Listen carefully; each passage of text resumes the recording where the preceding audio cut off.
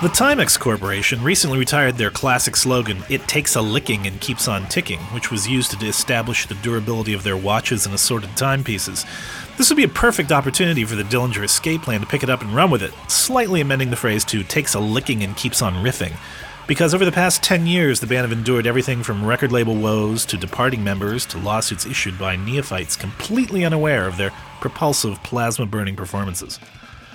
Formed in New Jersey over 10 years ago, the Dillinger Escape Plan started out as a bar-grade hard rock band worthy of Tuesday night open mic nights and weekend hardcore matinees.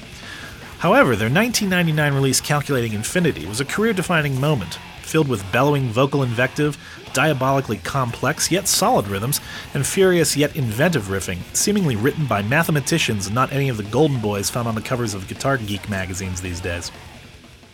The band have continued to make engaging music, teaming up with singer Mike Patton for the Irony is a Dead Scene EP, exploring electronics and flirting with the mainstream on 2004's Miss Machine, and expanding their abilities with last year's positively blistering Ironworks. Guitarist and a remaining original member Ben Wyman was remarkably upfront with AP about a number of topics, including the current sincerity of the underground, the amount of members lost to disabilities as well as his own medical history, the constant rumors surrounding their inner workings, no, they don't use multi-side dice to write their songs, and clothing for dogs? I'm Jason Pettigrew, and you're listening to the AP Podcast. Take my bottle! I must you do!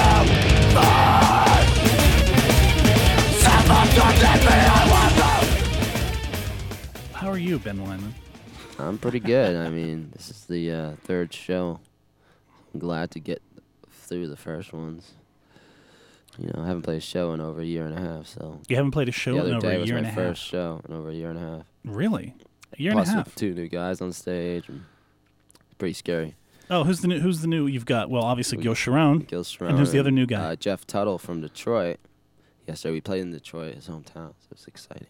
Oh, I see. But, What's he? He was in a band guitar? called Heads Will Roll. Yeah, he's playing guitar with us. Okay.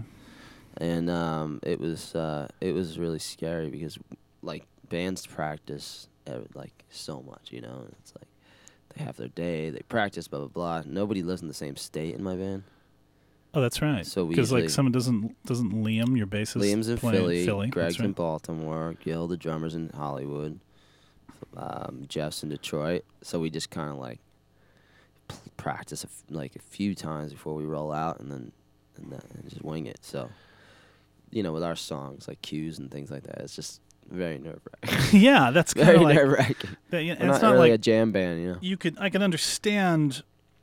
You know, like it's kind of those things where you really can't rehearse via FedExpress. I mean, obviously you can send files and shit and all that I mean, stuff. we write that way easily, but that's kind of we just wing it, you know.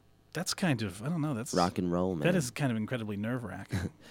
Well, yeah. if it were just some dumb, you know, bar rock band, Bar Chord Central, then yeah, I can understand. But the problem is your stuff is a little more complex. Yeah, I mean, the good thing about writing music that sounds like pot and pans falling down stairs is that a lot of people don't notice if you mess up because it sounds like a mess up anyway.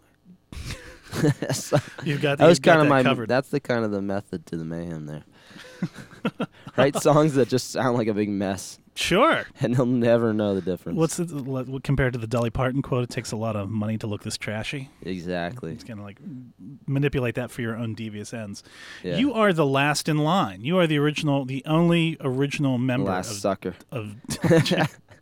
Dillinger Escape Plan. Yeah. Everybody who's been in this band is either gone on to do something else or couldn't do something else or it's almost kind of like it's almost like the mafia kind of, isn't it? You once you leave, your life is somewhat changed significantly. Well, we don't take you out if you're not in the band anymore. Well, that's true too, but although you know. Do you feel, I mean, how do you feel about that? Do you feel like you're kind of like the Billy Graham of aggressive music? Like, no, are you Captain Hook? This ship is not going down. I guess the big thing is what essentially what motivates you. Yeah. I have nothing else to do. Nothing else to do. That's too late. It's been a long time since I've had any marketable skills. You know? 10 years later, everyone else can make a website. Every 15-year-old can make a website.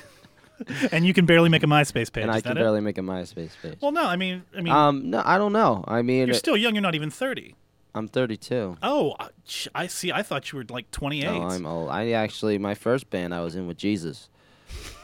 And, Jesus is. yeah, I'm old. I'm really old. What's that He line? was stoner rock. It was a stoner rock band. That line from that Billy Crystal movie, Mr. Saturday Night. Hey, lady, Moses called. He said you were a great fuck. Yeah, exactly. Something like that.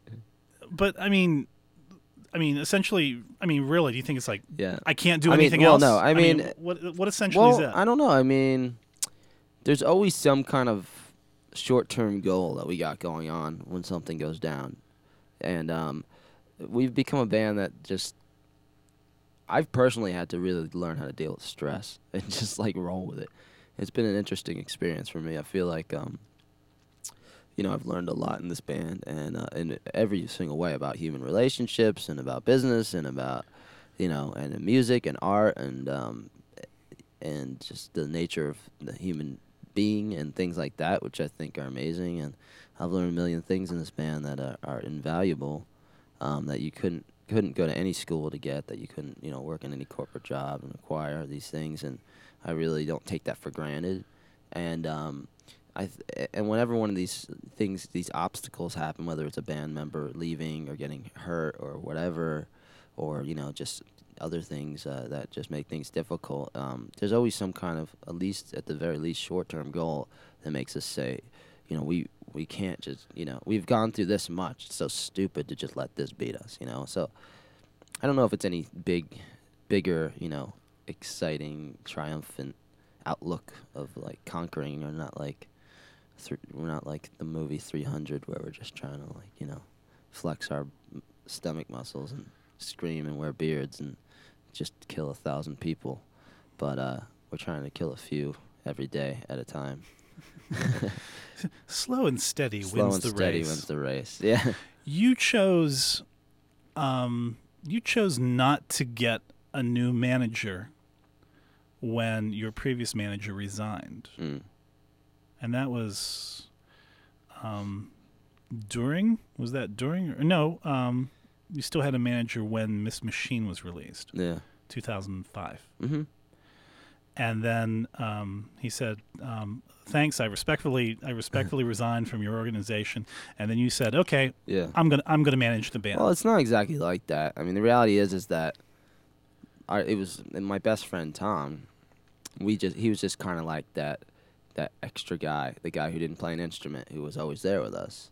And we really co-managed the band the whole time. I mean, he was much more like a tour administration. manager. Yeah, we were kind of the administration. He was more of like a tour manager than anything, because that's what we did. We weren't negotiating deals. We had already made our deal that was gonna, keep us busy for the next bunch of years of our lives, and we're not the type of band that's negotiating huge endorsement deals with Pepsi or Coke, and we're not, we're basically just on the road trying to survive and keep going and escalating. And so he was our tour manager for many years, and then I would deal with a lot of the label things and the artistic things, and then when I needed Shug White to roll in and regulate and be the bad guy, he was a great figure for that as well. So we were a good team in that way. And when I guess we were on the Miss Machine cycle, our last record, we had already started touring for that, and he had gotten an opportunity to continue in his family business of restaurants and acquire a restaurant, and I told him he should absolutely do it, and it's just always been that way. I've always felt like, okay, he's kind of comes from this business background, and I'm in this music, business background in a way, and I've always introduced him to all my contacts, and then been like, okay, I need your help with this stuff and this and that, and whatever. But I've always been like, okay, I'm not going to be able to do this forever. I need to figure out my future. So it was almost like an agreement, all right, I'm going to keep doing this thing. So if you ever need to get into a show for free, I know someone. You do that. So when you find a way to make a buck, and I've saved up some money and we can open something together, whatever, and we just continue. He's still involved in the band, and we still. Oh, he hang out. is. Yeah, like I mean, he calls me every day. How many records did you sell today? How many da-da-da-da-da-da-da-da. You know, so it's not even like really like a manager or leaving. It was just like we kind of are like a Dillinger collective, and you know, he might not be at the meeting anymore, but like it's really just not really that much different, honestly. So he's still very active with regards to. Yeah, I mean, he's still. I mean, we're everybody in this band, well, aside from is our he the mentor? Is he the spiritual guidance? Yeah, I still ask him advice every day and about things and talk about it with him, and he still calls the other guys in the band and yells at them when they're being douches, and it's really hard. This band is so unique in the way that like it's really like the Dillinger collective, you know, and everybody aside from our ex-drummer is still like best friends that's ever been in this band, been involved in this band, worked with this band. I mean, we all still hang out. You know, we were all at a wedding together a couple months ago, you know, like hanging out and true love for each other, and that's the way it is, you know. So there was really no reason for you to. You felt there was no reason to have somebody on as a manager person. Well, I mean, it's just, to be honest with you, it kind of got easier when it was just one. You know, sometimes too many chefs. What do they say? You know, spoils the broth or whatever. Too many cooks in the kitchen. And you know, it was definitely easier to just focus everything. I'm like, all right, now I know what I have to do, and I don't have to question, was it done already? You know, in some respects, but. The hardest thing about it is the interpersonal management of the band members, because they still, although they like I do all the administrative stuff and that stuff, they still think of me like an equal as a band member. So it was always good to have somebody like a full-time tour manager guy who to just like yell at dudes or tell them they have to do this or they have to do that, because I'm not really the guy who they want to hear it from, you know? Exactly. So, I mean, that's something that's been proven to be difficult, but at the same time, I don't see a lot of managers out there doing that with bands. What do you think the big, as far as your own personal experiences or what you see other bands do, what do you think like the big fallacy of management is? What do you think the biggest, do you think that a lot of things are, a lot of bands hire managers when they really don't have anything to really manage? Well, look, it's hard. They're not making thousands of dollars. Right. They don't got big box office releases, but this is our manager. He makes sure there's gas in the station wagon and drives us to the gigs. I mean, it's hard to say because every situation is a little bit unique. But there are some things that are like obvious, you know, and what I realized is again when we stopped working with Tom officially, like I realized, well, we need a tour manager, you know, and there's a difference, you know, and now we have a tour manager who can wake Greg up and tell him to sound check, but that's, you know, the point is these managers, a manager isn't really anything, and that's what people don't really understand, like. It's just like, what is a manager? It's like, what is a soul? You know, it's like philosophical, you know? I don't know, you know? Why is water You know, wet? you can ask any priest what a soul is, and he probably can't even give you an answer. Well, you could probably ask a manager what a manager is, and he couldn't tell you really what it is. And the truth is that he is somebody who just, who basically just facilitates the relationships with the bands with everybody else who actually does something. So if there's somebody in the band who has enough brains or enough, you know, care for the project to sit down and figure that out, or to maybe just like, you know, ask advice from the right people and this and that, whatever, then, you know, at certain stages, it doesn't make sense to have a manager, I don't think. But there isn't always, you know, some bands, they just don't have the ability to handle that stuff. So I think there's the other consideration is that you see a lot of bands now. Is there a lot more bands than usual?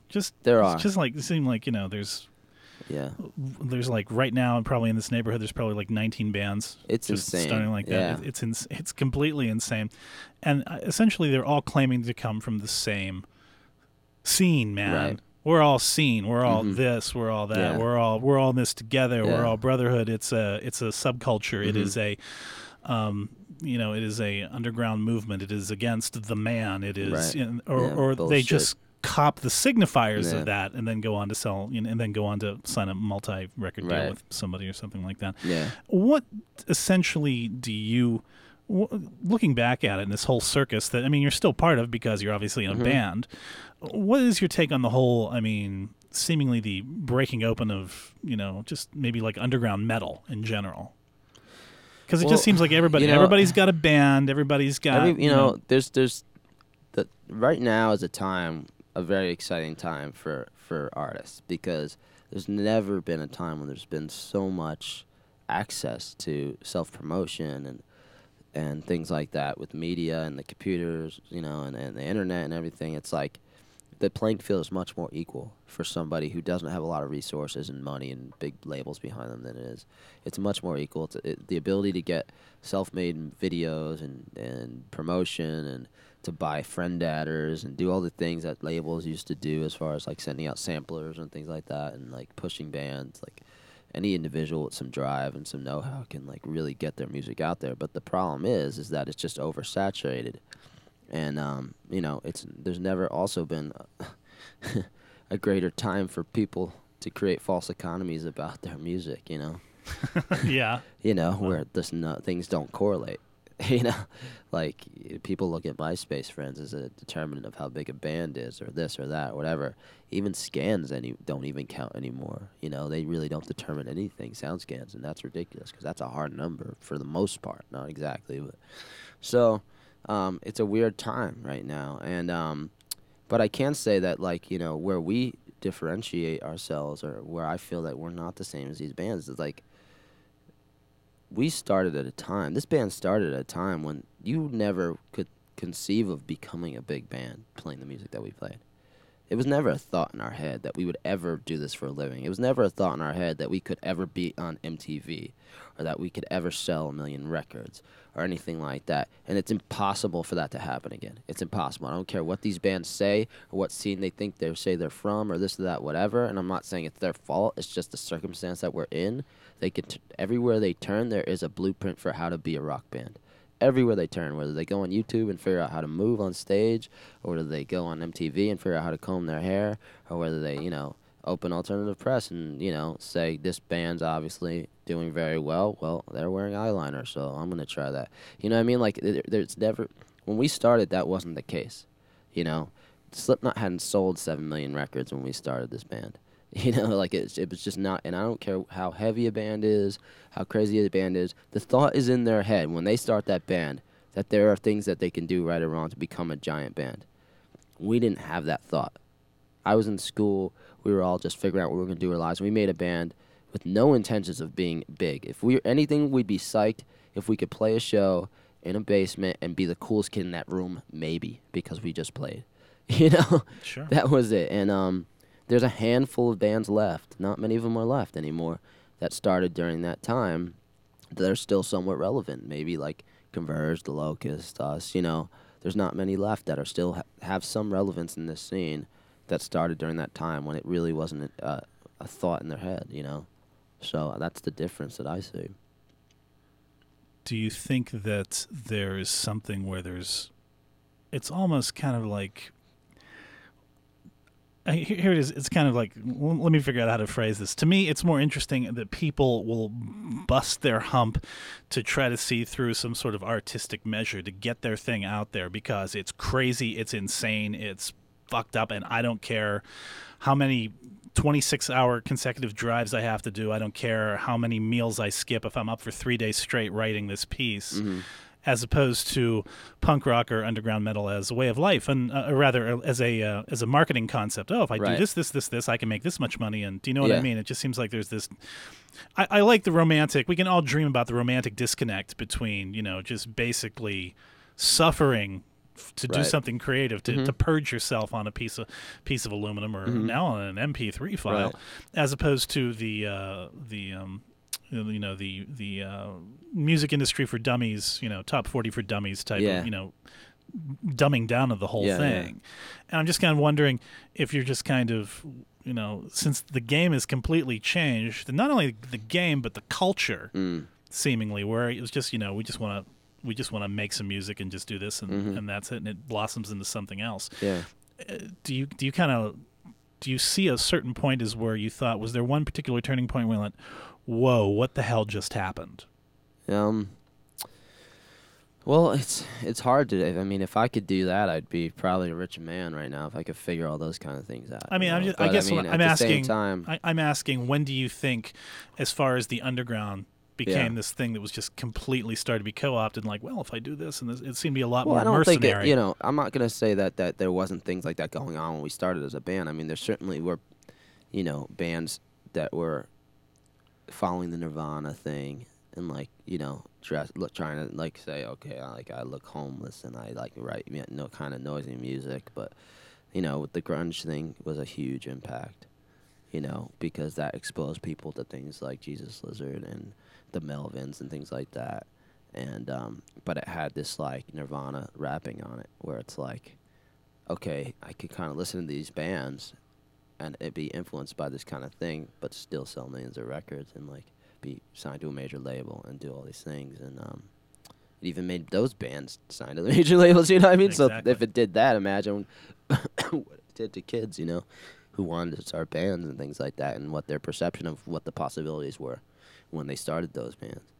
But I mean, right now I see, and we're kind of stuck in it, and it's something that we can't ignore, and we did for a while, and it probably hurt us. But the whole MySpace thing is obviously brought up a million times. But the ability for kids to promote themselves on a minutely basis using this tool.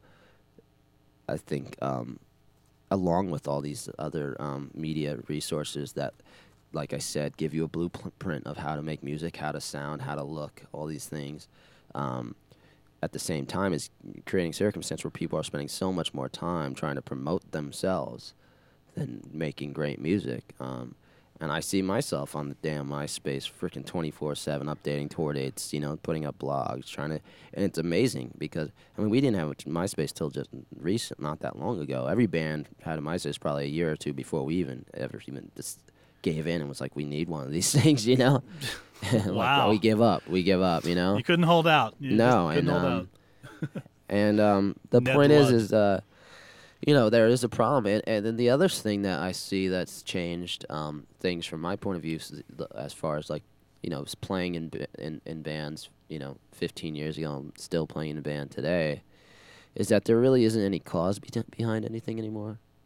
It's kind of ironic for me to say, because Dillinger really doesn't have a big higher purpose or some kind of big cause or charity that we're not trying to change the world with anything. We're not political. We're not, we don't have anything like that. We're a very selfish band. We just, write music that applies to our own lives, and we're not trying to change the world. But at the same time, when we started, it was very common for bands to be representing some kind of cause. And then it came to a point where Motley Crue was cool again.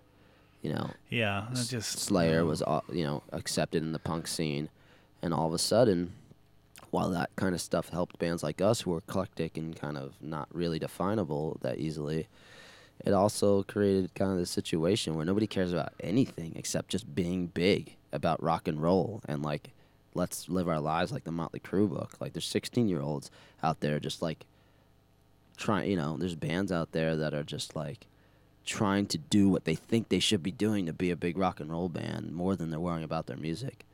And it's to me, it's just a big mess right now. And when I started, I hated the fact that I had to go see a band and listen to them talk shit about politics or, whatever, veganism for 20 minutes in between every song. Now it's God, does anybody care about anything? Every one of those guys works at a record label now and is a big drunk, Yeah, precisely. That's the way the tide turns. I guess so. You cited bands that you said have really still making good music and being pure to their original goals. As you mentioned Converge, and you mentioned The Locust. Anybody else on that short list? Unfortunately, a lot of those bands aren't together anymore because they didn't conform to those things, and they didn't just start in a time when people, the big labels and the big managers could scoop them up easily and turn them into what they want them to be. A lot of these bands couldn't survive. Bands like Botch, bands like Coalesce, who are direct kind of peers to us. Oh, they're back at it. Coalesce is playing some shows, but they can't survive at it. I mean, they all live real lives, have families, and they're weekend warriors every now and again. But, these bands all had to go get real lives. because of the way that they conducted themselves, artistically. And yeah, I mean, it happens all the time, Ben, what's your favorite Converge song? Oh, well, like, hey, this is kind of a cop-out, but The Saddest Day is an amazing song, and I'm really sick of seeing it live because I'm sick of kids piling up on top of each other up into the ceiling and falling down and then running into me and making me fall down, too. Ugh. What a candy ass. This is But, Converge. Yeah.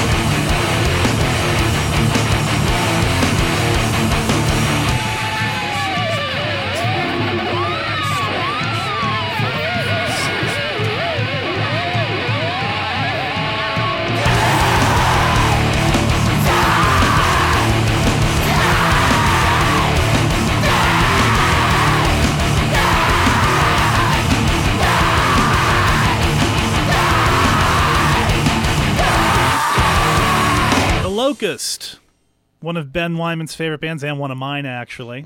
I love me some Locust. Probably because, I don't know, they really polarize everybody in the room with me. It's a beautiful thing. You just don't get that from Nickelback. I don't know why. Nickelback is amazing.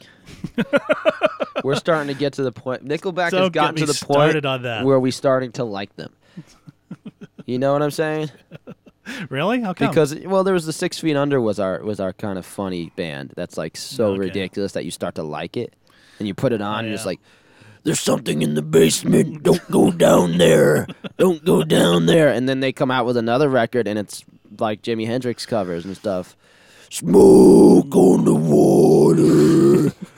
Yeah, and then you're like, oh my God, this is amazing. And now Nickelback is actually getting to the point where you just want to put on an American flag shirt and hold a beer and just blast it. And make sure you got your your statutory girlfriend. Exactly. With her halter top. Why not? Riding out the American dream. Riding in a rusty El Camino truck. God just is striking me down right now. No, you're not listening to That 70s Show. You're listening to the AAP Show. I'm here in the studio with Mr. Ben Wyman from the Dillinger Escape Plan. With all the Dillinger clone bands that are out there, do you feel the need to compete with Who are these that? clone bands? There's so many people Please, that are somebody just like... tell me who they are, but I haven't heard one damn band that sounds like let's us. just say a lot of bands are doing the whole tech metal math thing, try to play as fast as possible and all that stuff. You put me on the spot here. Like completely. No, you do a lot of different things, but still, I mean, you can't deny the fact that your band has been very, influential to a lot of generations. We didn't break up, and you've also got the fact you've got that. I mean, calculate how many years was it between Calculating Infinity and Miss Machine? About 5 years. It's about 5 years, which it is an eternity. It is. You can get away with doing that if you're Tool, right? But however, but you did have Irony Is a Dead Scene. We did. That came out in the middle there, and that was pretty damn amazing. Well, in anybody's that helped language. a lot, just because of the patent thing. We got a little bit of a waiver because of that. I see. Gotcha. But I mean, essentially, where do you envision Dillinger now? Because I mean, obviously, you've influenced a lot of bands. You know what I mean? Well, I know you're willing. I mean, the same ones that rip off Botch. Uh-huh. I think they're going to be more apt to wear your T-shirts than theirs. Maybe. I mean, yeah. I mean, I don't know. People say this to me every day. I've been doing a shit ton of interviews right now because the record's out, and all these people are like, I used to remember when Miss Machine, the last record came out, everyone's like, oh, I don't like this as much as Calculating Infinity, da da da da da da da da da. And now, of course, with time, everyone's like, with the enormous success of the amazing, groundbreaking album Miss Machine, did you feel pressure having to top that? I'm like, well, I remember them saying, well, the same thing about our first record being like Miss Machine. How could it compare, It's kind of ridiculous. But I don't really hear it that much, when I hear these bands. Because I know the intent behind what we're doing. I know our influences. I know what's going into the writing. When I write a song, I know I'm not listening to bands within the genre that we're in or whatever, or our peers to be influenced. I know like what our purpose is, what our thoughts are. I know why I'm playing notes or why I'm not playing notes.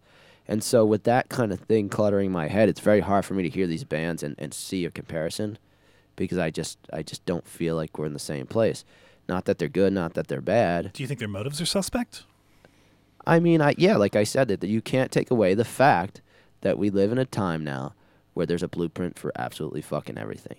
When Bowie, not your dog, David, was starting, he was just a weird, eccentric guy. There was nobody told him how to be a rock star. He just expressed himself in that way, and it happened to be music, and it worked out. And nobody told Iggy Pop how to be a rock star. Nobody told, what I mean? These people are just eccentric artists who use music as an outlet. It's impossible, almost impossible for that to happen now. And it's a shame. And so I think that with any genre, that's probably the case. And it's not these people's fault. It's like you can't help being brainwashed when it's around you 24/7. You just can't help it. And I think it's a shame. And there are bands out there that are probably influenced by the same things that we were influenced by, or similar things that we were influenced by when we started, and they're probably great. and they probably don't really sound much like us, to be honest with you. But the ones that are just influenced by the bands within the scene right now, and it's just this vicious cycle of bands just sounding all the same. I don't consider that a peer, you know?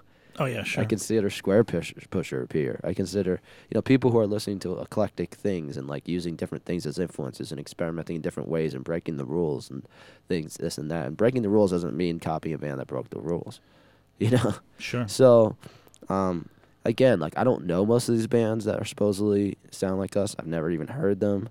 I don't listen to this kind of music. If they come on tour with us or I see them, then, sometimes they, I'm like, wow, I wish I could play guitar that good, or wow, this people have really good work ethic. It's really interesting, they could pull this stuff off. But it's not really my thing, so it's hard for me to comment on these things. It's very hard for me. It's I will say, it's an honor if they cite us as an influence. There's no better flattery than a musician saying they love your band and stuff like that, and it's amazing, and I appreciate it, and that's all I can really say. Do you think that with the brand new Dillinger Escape Plan record, Ironworks, do you think that record is kind of, as far as everything that you've done in your career with Dillinger, is that closest to the sound that's in your head? Yeah, I mean, that is truly, this is definitely, I'm definitely the most satisfied with this record than I've ever been with any of our records. It's the first time I did a record and I didn't go into deep depression afterwards, so that's a good sign. You didn't go into deep depression? Why would you go into deep depression after each record? I don't know. I can't figure it out. Like, I know after Miss Machine, I just didn't know. From part of it is like you don't know what to do with yourself because you put so much into this one thing for so long and this and that, whatever. Now it's just done, cut off. That's it. There it is. Like it or leave it, And you almost don't know what to do with yourself. You're just like, I don't know if I want to listen to it, if I don't want to listen to it. I don't want to, and then you have to talk about it with everyone. And you have to play it every night when you're out on tour for 6 months. Yeah, and it's just, you question everything, and you don't know if you could have done something better or whatever, or this and that, whatever. For some reason, I was 100% satisfied with this one. Wow, very good. And maybe part of it is because I for better or for worse, I was really the only one main, person working on this one, as opposed to me and Chris usually being kind of co-producers at the very least, right. Regardless of like the writing aspect. That we were at the very least kind of co-producers of the band. So, gotcha. Maybe there was a little more focus, and there wasn't things I had to, I knew things were kind of how I wanted them to be or whatever. So, do you see this? How do you see this record? Have you done everything that you've wanted to do in music? I mean, do you want to, as far as, I mean, is there going to be a Dillinger, like a big band record with like, trombone solos in 11/8? 11/8? Yeah. Something like, you get your Brian Setzer thing on. But I mean, do you know what I mean? Is there, you've done a lot of stuff. Each record has been significantly marked. And in how different it is, and I'm just kind of wondering what's up next. I mean, I don't know. I know you've obviously just released a record, but I know that you've been immersing yourself in electronics, and you're obviously not making Running Board anymore, and you're not even making Irony anymore. Irony is a dead scene. So I mean, I just kind of, how do you see the evolution of the whole band at this point in time? Especially with you as like the last dude standing. Yeah, no, I think that the sky's the limit, and that's what's exciting about this band. I feel like we've weathered the storm. We've weathered, I think metalcore is like new metal now. We've been there through new metal. We've been there through metalcore, or whatever they call it. Yeah. I mean, and those bands are starting to be the same deal. Like A Million of Them sound the same. It's not really that cool anymore. And we're still here, and we're a bigger band today than we were yesterday. And we're still relevant as a band and as a business, and so I just feel it's a very exciting time for us right now, honestly, because the band's never been more positive. We've never gotten along better. We've never been more happy artistically. The vibe in the air is great. Having new blood is exciting because people always say like, how has having all these new members affected the music? In some ways, some like having new members can really hurt a band and the quality of the band, and can dilute it from what it was originally.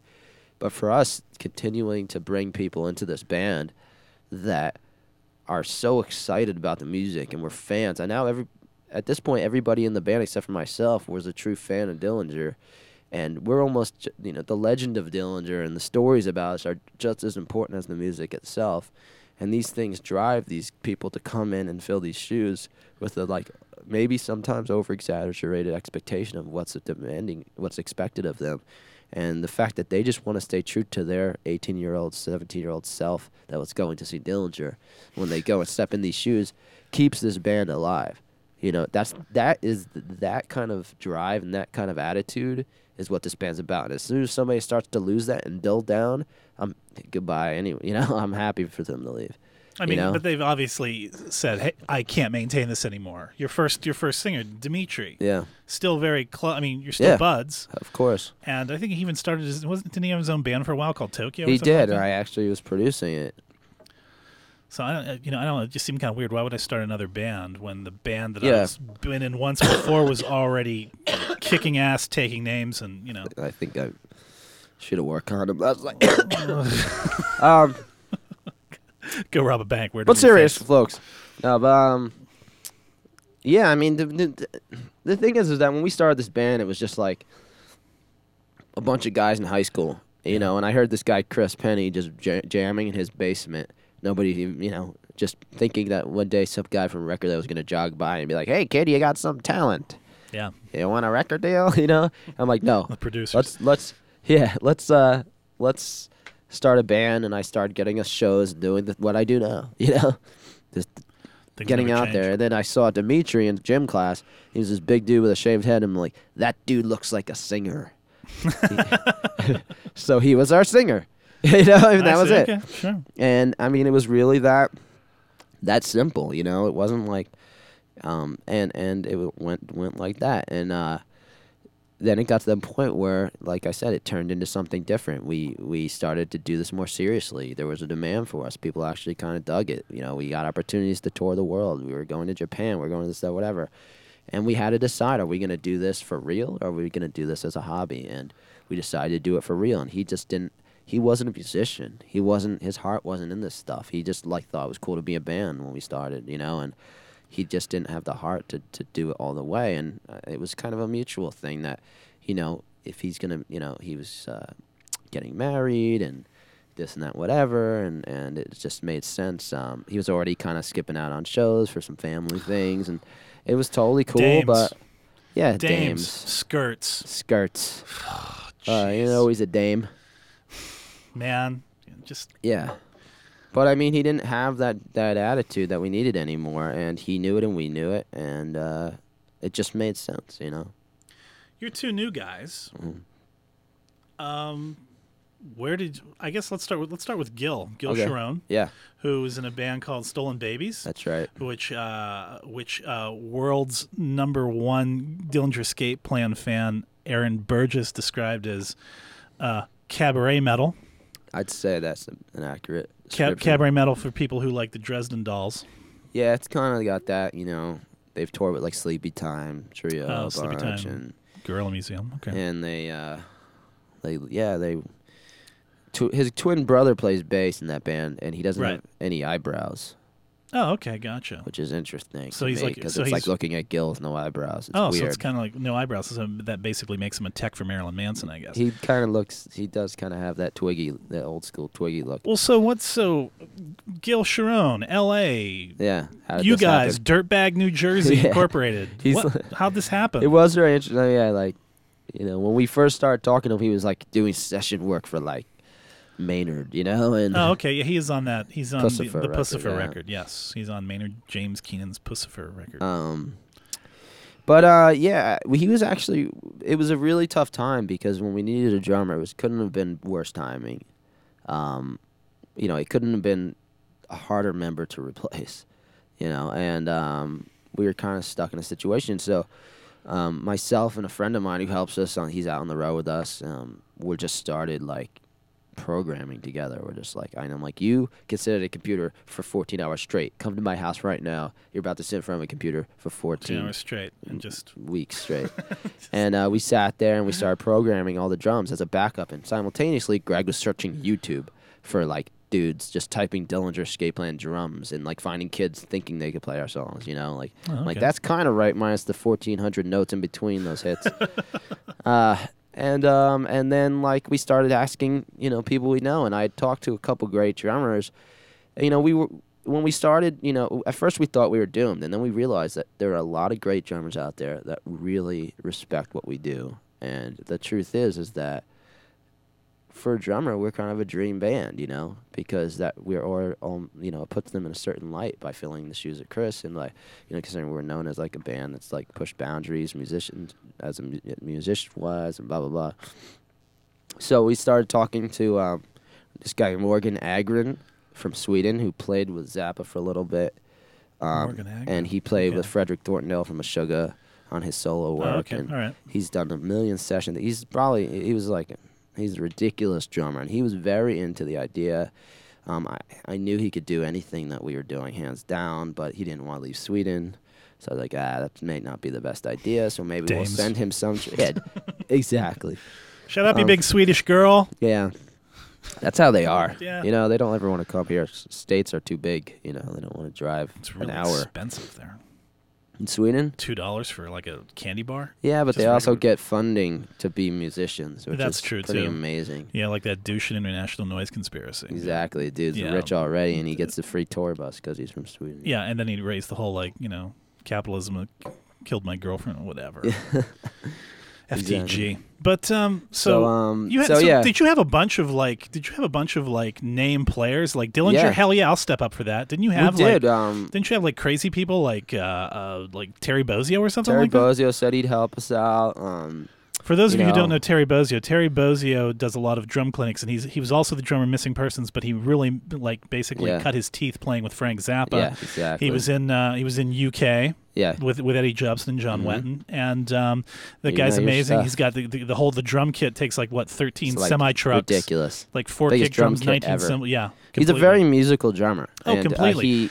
He uses his drum kit like an instrument. He's got 5,000 toms all tuned specifically, so he can completely almost play music. And this guy, he's essally, he's basically the guy. He's basically the guy that Josh Freese looks up to, and anybody who knows punk rock or extreme music knows Josh Freese. Yeah. $1,500 a song, Josh Freese plays on your record.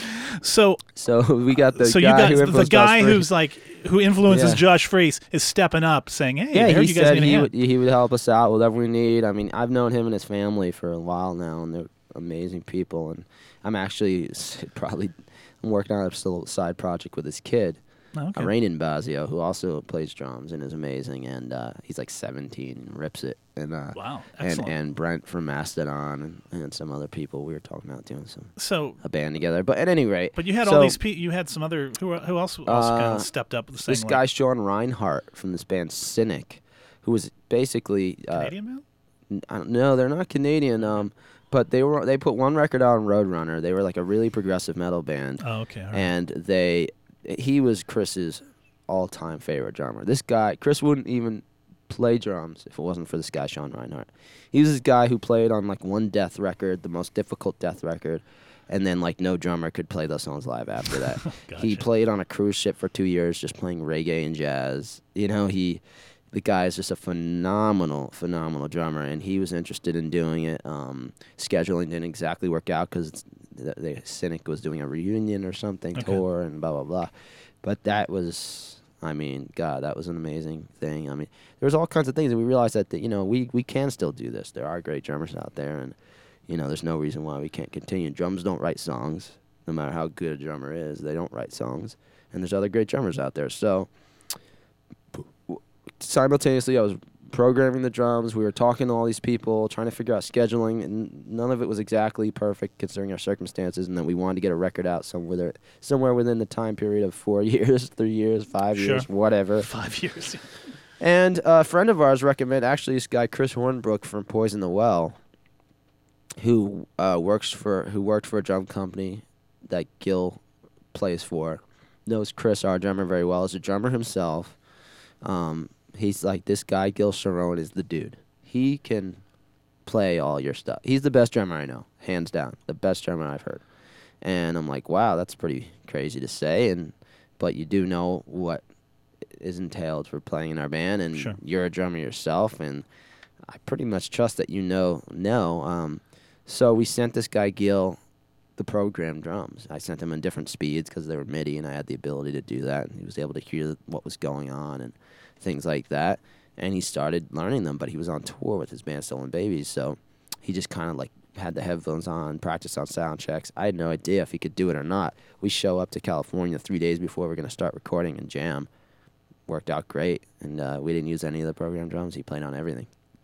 Let's play a track off of Ironworks. Which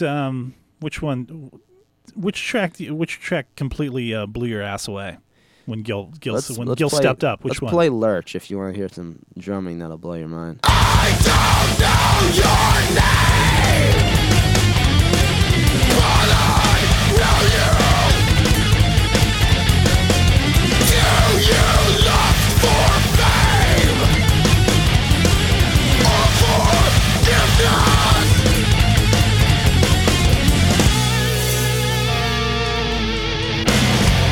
Well, I'll give you everything you want. Well, I'll give you everything you need. You won't be perfect, so best to face you in this state. Go on home. You shouldn't be walking around on this day.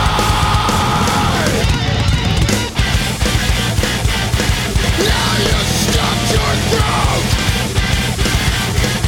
You walked on your burial ground. Oh, you trod the ground without a porcelain skin and crystal baby clothes.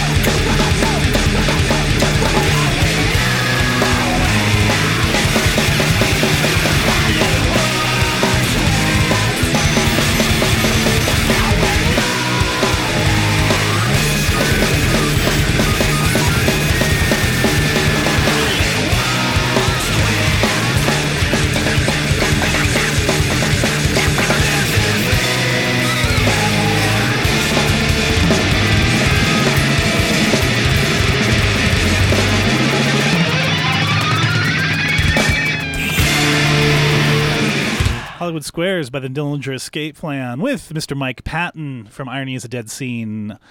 Hollywood Squares. I think it's my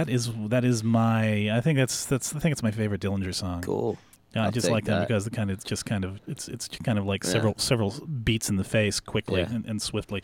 And before that, we heard Lurch featuring the ass-kicking Gil Sharon, the drummer who replaced Chris Penny, who went off to play with Coheed and Cambria. And that's pretty much a subject that's a kind of a dead scene at this point for you to talk about, I would imagine. The only thing that I would like to talk about regarding that would be the fact that Chris was obviously a big part of the band, and that certainly can't be denied. Yet you were saying earlier in the thing that this is the first record you did without a sense of depression after finishing it. So I'm just kind of wondering how somebody in your end, essentially this guy, Chris Payne was essentially, the way I'm understanding it musically, he was kind of your right-hand guy. Yeah, I mean, it was me. Like, we knew in the past that as long as we were together, we could still be Dillinger, and so then obviously it was a question of whether we can continue when he left. And but the fact is that, like I said, we realized that he's not. There are great drummers out there. Drums don't write songs. His style and what he brought to the table is extremely important for Dillinger, and I bless every day I had the opportunity to play with him. But I can say that personally, I've never been happier not having to deal with him. It's just one of those things, and the positivity in the band is just the energy from that is just invaluable. So, in a way, it's like, it was great to have someone like Gil who could do all the things and all the stylistic things that Chris brought to the table. Although Chris pioneered some of these styles, Gil and a lot of drummers out there, a lot of the stuff that we do is based off of things that real seasoned drummers really understand. Like, okay, a part that some other kid would just think, that's a crazy, fucked up rhythm, Like, Gil's like, oh, that's the clave part. That's the clave part. Like, that's a total, or that's the samba part that we just sped up really quick and, like, just put it in different time signatures. He really gets it. He's really, and we needed a guy like that could, like, pick it apart as not just, like, this crazy weird band, but there is some method behind it and there is some influence, and he hears it like we hear it, So it really worked out great to have someone who could step into those shoes, could technically do all the things that we did in the past, but then bring all these other influences to the table. He's very soulful. He played with Fishbone for a while. He's got a lot of varied background, so it's really fun to just have something new. How many guitar players have you burned out in the past 10 years?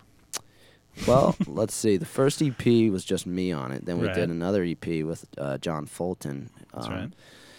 And that was a 3-song EP. And then he went off to college. He didn't want to tour. He didn't want to do that kind of thing. He wanted to be a computer science guy, so he went and did that. And then we got Brian, who was playing in Jesuit, a band that we were touring with at the time. And then after that, his hand started going bad, and he couldn't play some shows, so we got a friend of ours, James Love, to fill in. That's right. And he was mentioned in the infamous Dillinger Escape Plan on the Megadeth. What was that tour? The Megadeth. The Gigantour. The Gigantour with right, Megadeth. So he was filling in on and off while Brian's hand wasn't working so well. Then, he started filling in a little more permanently. And then when we realized that we had to replace Brian, probably, and permanently because his hand just wasn't working. He moved. He started a new life. We brought in Jeff Tuttle, which is the new guy right now, who played in a band called Heads Will Roll from Detroit. Played a few shows with us, was a friend of ours, and it just made sense. He had the same attitude, the drive. Does he swing a mean headstock? He does swing quite a mean headstock. And he's got Davey Havoc hair, too. Oh, he does? So I figure that's a good asset. Very nice. Havoc hair and a mean headstock swing. That's all right. In case you haven't seen Dillinger Escape Plan live, don't get up front unless you have really good health insurance. There's all sorts of I don't know. It's not really implied violence. I think it just all kind of happens as the way I look at it. It's all basically it's reflexive to the music. This isn't any type of grandstanding showbiz thing. This is like trying to get this stuff up. It's basically like that old thing about Dobermans. How the legend about Doberman pinchers is that Their skulls are too small for their brains, so their brains get big, and then they're constantly mean because they're constantly in pain, and they have to get. Yeah, but that's not true. But that's like the old wives' tale about German pinchers. That's kind of like that's the kind of metaphor I like to use for Dillinger escape plan. That and the other typical thing of like the big fire burning in a really really small space. Do you like any of those? Do you want to use any of those? Do you want to, write them down. Okay, gotcha. I'll get them. I need that. Send them out and file them off in triplicate someplace. But it's that type of thing that you're doing it, and it's just, is it kind of like there's some sort of inner switch that you just throw and, Yeah, well, like I said, I talked about earlier about how the band, the legend of us and whatever, and the stories about us is just as important as the music itself. And a lot of these guys that are joining the band, are so excited to play this stuff and to step into the shoes of the people that they watched all those years, and that they feel like they have to stay true to their fanboy self and like really come up and step up to the plate, and they know what's expected of them and what is involved with this band, and it's almost like you can't get up on that stage and not do it. It's like it just absorbs you. The band just it's like the Blob. It just sucks you in, and like you can't escape the vibe. It's like when everyone's up there exploding, you can't not explode. And for me, it's a little different story. I've been playing this band for 10 years, and it's become so innate. It's such a part of it. It would be like, playing without my low E string. It just doesn't make sense. Like, it just goes together. It doesn't make. I can't go up there and not do it. I've gone up. I have a broken foot right now, and I'm still doing it. It's like, yeah. You impaled the strap end. Yeah. Of your guitar into your foot. You were shooting a video, right? Yeah.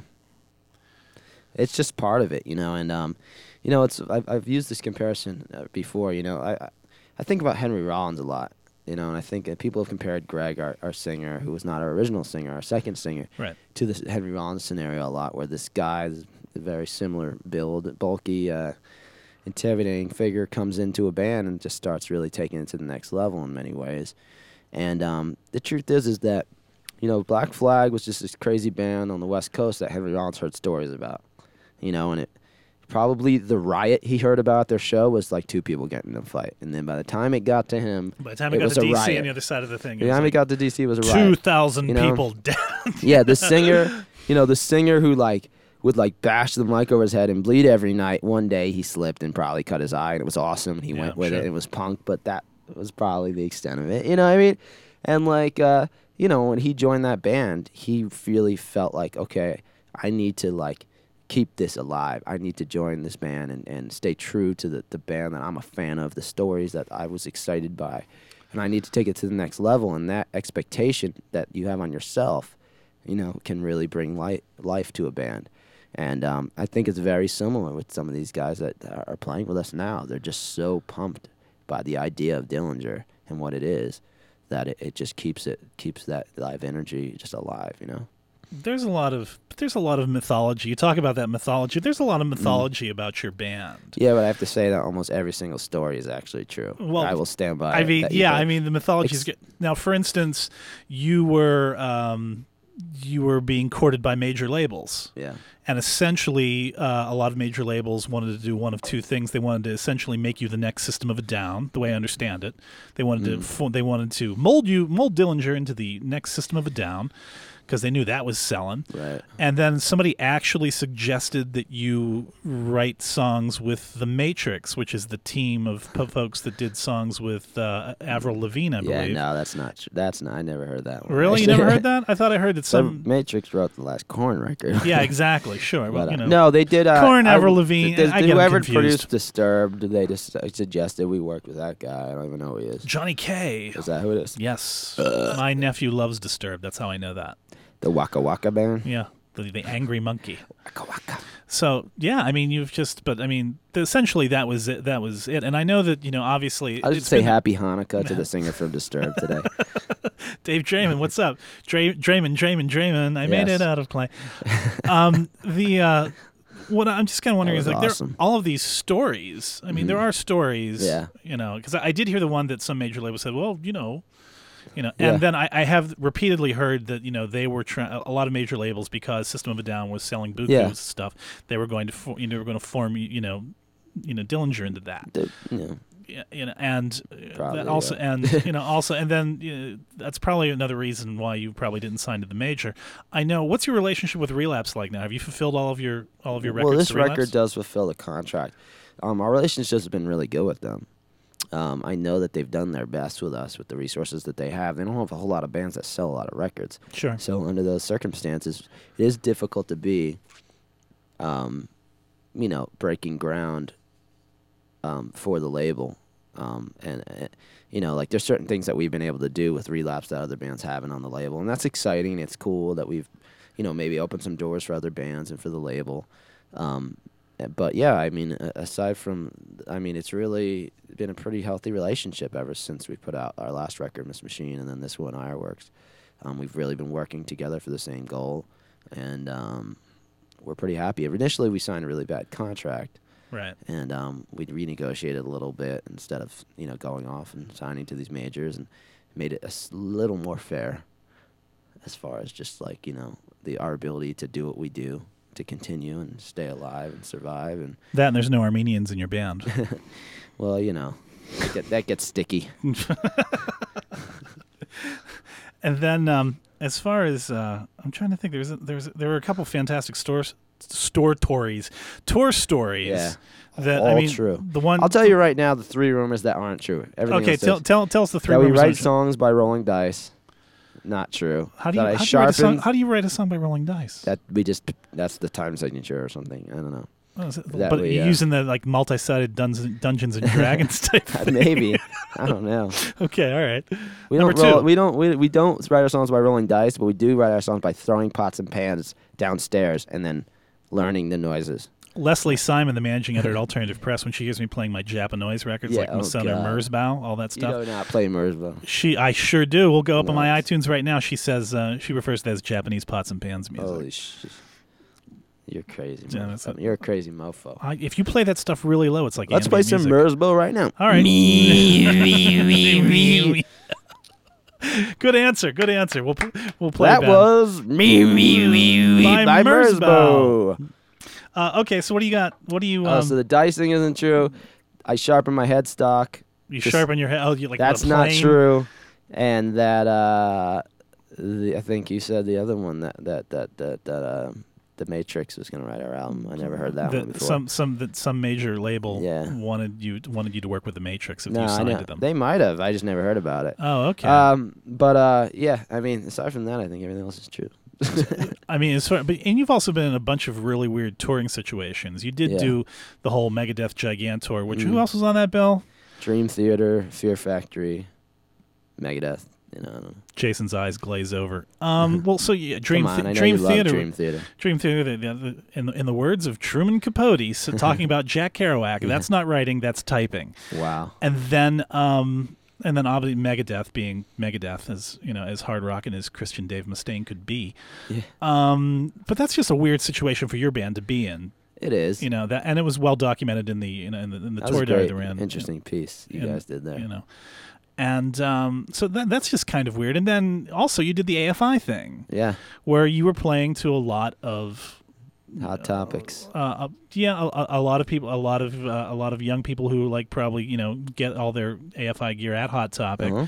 I'm not dissing on Hot Topic because I just wish there was a cool stuff so I could get all the stuff that was big in my culture back when I had an actual 28-inch waist and could see my shoes. Sure, there's a Clash shirt or two up there. I should go. Let's go out after we're done here. Black Flag outfits. But and that's a weird thing because you did the AFI tour, and I'm sure that was a weird type of thing too. It was.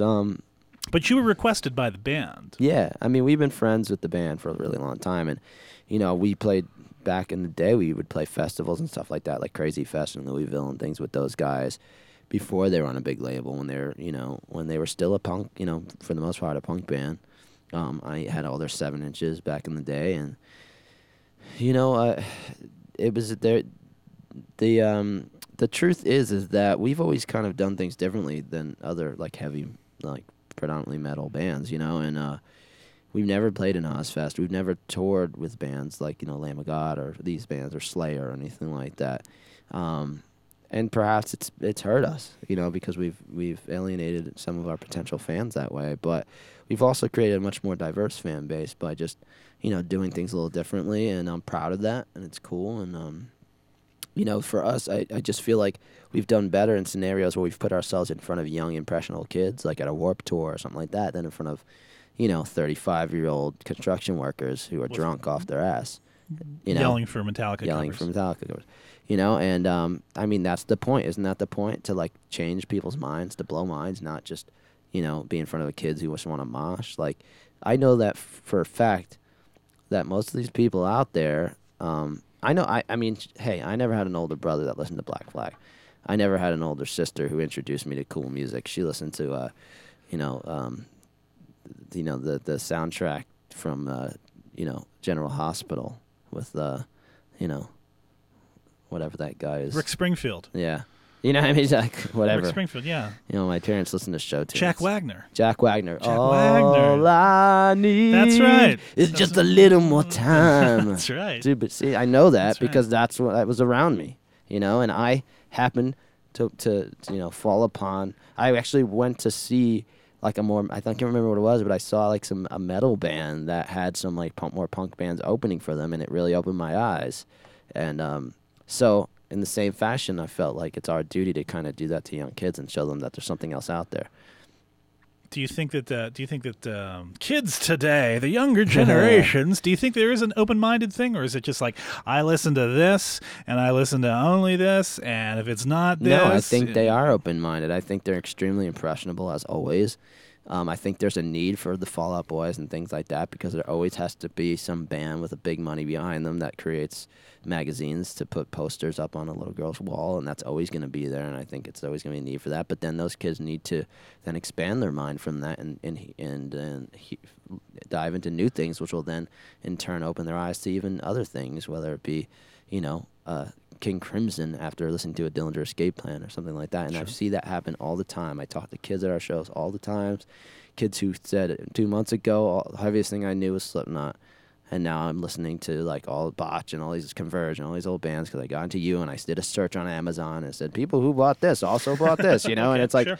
And I mean, and that to me is the name of the game, Do you think that in a lot of aspects, metal in general has been kind of like, the ugly stepchild? Because you come out of, I mean, it's you're primarily known as a metal band. Right. At the base of everything is metal. But do you think that, my thing is that bands like Dillinger or even a band like the Blood Brothers, rest in peace, who I think could have gotten more press and more, love from certain things which are considered alternative rock or indie rock. Yeah. They come from these, these scenes are somehow they're seemingly, ghettoize things like metal, and because once you've seen one crowd of 500 guys with long hair making a devil sign, that turns into a parody of itself. Yeah. And therefore, just like, oh, that's just some dumb metal, Metallica, excuse me, you know what I mean? So do you think that a lot of times, a lot of people who are doing something creative that's really not just by the book, metal by numbers or hardcore by numbers, do you think a lot of them get marginalized from not even like, obviously, the other quarters that they're trying to break out of, but from the very, from the very group that they started, from the very, genre or subgenre that they've started in? Yeah, I mean, I see it all the time. I mean, I think it's even hard. I think for us, we see the prejudice more from other creative bands, because they just say, oh, that's that metal band. Like I think that I doubt a Mars Volta would take us on tour. Really? Because they probably just look at us as a metal band, Really? Or I doubt, I don't know, or probably, Considering that the Mars Volta came from, obviously those, those guys from the Driving. underground, right? It came up from a certain. I mean, I'm talking from my ass a little vibe. bit, but I get the feeling that probably a lot of these guys are so concerned with keeping themselves focused at like, all right, I'm just gonna hang out with dudes in jazz bands and things like this and art bands to make sure I justify my major label circumstance as much as possible, or my creative outlet is. I'm constantly influenced by the kind of things I want to be influenced by, and not, I don't know. I mean, a lot of bands that I think are great and this and that, whatever, that I consider more peers to me than like a heavy band, probably might not see us that way because of the way we're generalized as just a heavy band. I mean, we're friendly with the Blood Brothers, and I love the band, but they've never accepted to go on tour with us, because they probably stereotype our crowd as being like someone who wouldn't get them, or that we're just, you know what I mean? Sure. And so, this isn't talking shit on those bands. It's just a straight up fact that probably the fact that we come from this genre and from this background probably makes, we're probably almost more, pigeonholed by other creative bands than we are by kids who just think of it all as like, wow, this is interesting, Yeah, I don't know. Sometimes I think that is kind of that whole type of. I would like to think that some of your more indie rock things like Pitchfork or Magnet Magazine or something like that would really step up and embrace something that's totally But because it comes from metal and hardcore and not wussy ass backpacking barrettes, beardcore / alternative Americana type stuff. It's kind of it just really kind of. I think you guys are. It's true. Whereas, I still think you guys bring the noise and something very, obviously, 15, 20 years ago, they'd be writing about, Jesus Lizard, Halo Fly, stuff like that, where there's that type of, Well, yeah, I find that, like directive. these metal bands and these underground bands and these bands that have been influenced by maybe what we do or some of our other bands, those bands that are coming from this genre look at us as a groundbreaking band. But the bands from probably other genres can just kind of generalize us with those bands, probably. A couple things I just wanted to bring up before we sign off on this podcast. You auditioned for Nine Inch Nails. I did. When was that? Was that post? No, was that before putting together a band for With Teeth? They were putting a band together for With Teeth. I was actually on tour with Dillinger at the time, and Atticus Ross. Familiar with him? 12 Rounds. He was in 12 Rounds, and he was in Error with Greg. With Greg and Brett Gurewitz. And he's Trent's right hand man in the studio now for this dude. So he had asked Greg I think that Ben would be awesome for this, and Greg gave him my number and he called me. He's like, "Could you come out and try out?" And I was like, "Well, damn, Nine Inch Nails is one of my favorite bands.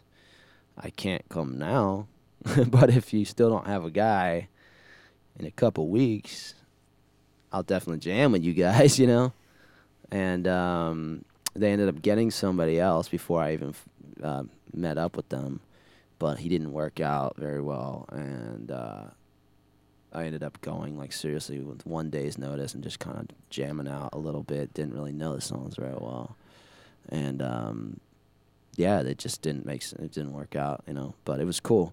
It was definitely a cool experience. All right. So the rumor, the legend that we've heard is that there's a whole big, essentially a huge soundstage that approximates like an arena gig. It was awesome, man. Like I've never been in a situation like that. Like seriously, like I didn't know if I would do it or if it worked out. I didn't even know if I would do it. I didn't know if I could. Did you play it at his home or did you play at a soundstage? We played at some soundstage. I was like thinking to myself, I said right away to like Atticus, I'm like, could Dillinger tour with Nine Inch Nails? He doesn't even have the gig yet, and he's already trying to wedge his band in. I'm trying to figure out how to like make it work to benefit Dillinger, and sure, that was probably not such a good idea, but it was cool. Like to me, it was just really cool to like see how a band on that level works. You walk in, I have like 5 techs. Like, what kind of amp do you want? What kind of guitar do you want? Like throwing guitars on my head, and like, there's like Pro Tools guys all around me, and there's a giant soundstage and monitors and soundboard, and like it was just crazy, It was just it was just insane. There's assistants picking me up and dragging me around. I'm like, whoa, dude. I was like, they're like, where are you staying? And I'm like, I'm just staying at my friend's house. Like I don't really need big a weight hotel. Set, universal gym, protein shake, little protein shake. I'll tell you some funny stories, and Trent, right? Yes. So this might be humorous to you. I was like, this is just really odd to me, but I'm not gonna not be myself, because there's just no point in that.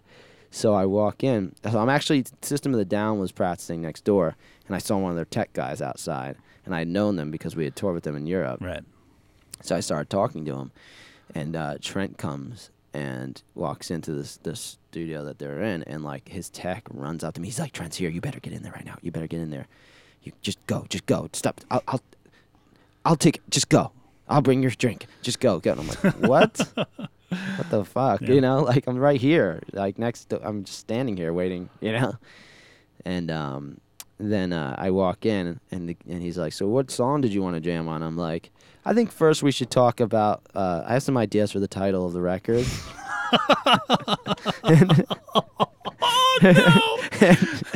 and nobody laughed.